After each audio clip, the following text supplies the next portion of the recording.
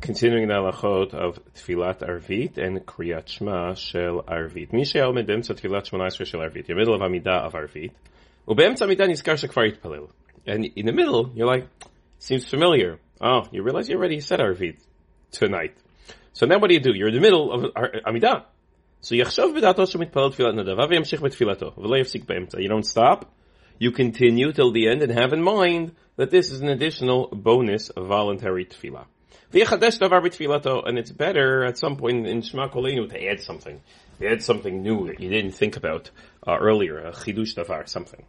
When it's in shacharit or mincha, then you have to stop in the middle and not continue. Arvit is a different status than shacharit and mincha. Arvit started off as tfilat arvit reshut, as a voluntary tfilah. The Gemara already says, but now shavino aleinu chova. Now we've already accepted it upon ourselves as an obligatory tfilah, but still, in essence, it has a different status than shacharit and mincha. Mishni stapeki mitfilo arvit alo. You don't remember if you said arvit. So now what? Because it has this quasi status, so you can say it again and have it tonight and say, look, if I already said Arvit, this should be a bonus voluntary tefillah. And if not, so it should count as Arvit as a tefillah.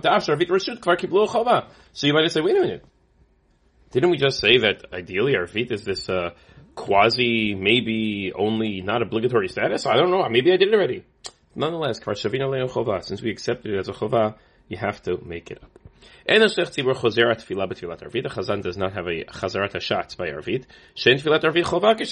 Because again, it has this quasi status. It's not as obligatory as the other two. Because if you have the option to do another mitzvah that cannot be done otherwise, or Arvit, so then Arvit goes by the wayside and we do that other mitzvah.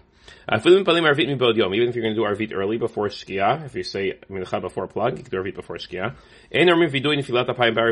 You don't say Viduy Nefilat Apayim. Meaning, you may have said, well, why don't I do Viduy and Arvit? Because it's at night. So he says, no. It's because Arvit doesn't have Viduy Nefilat Apayim.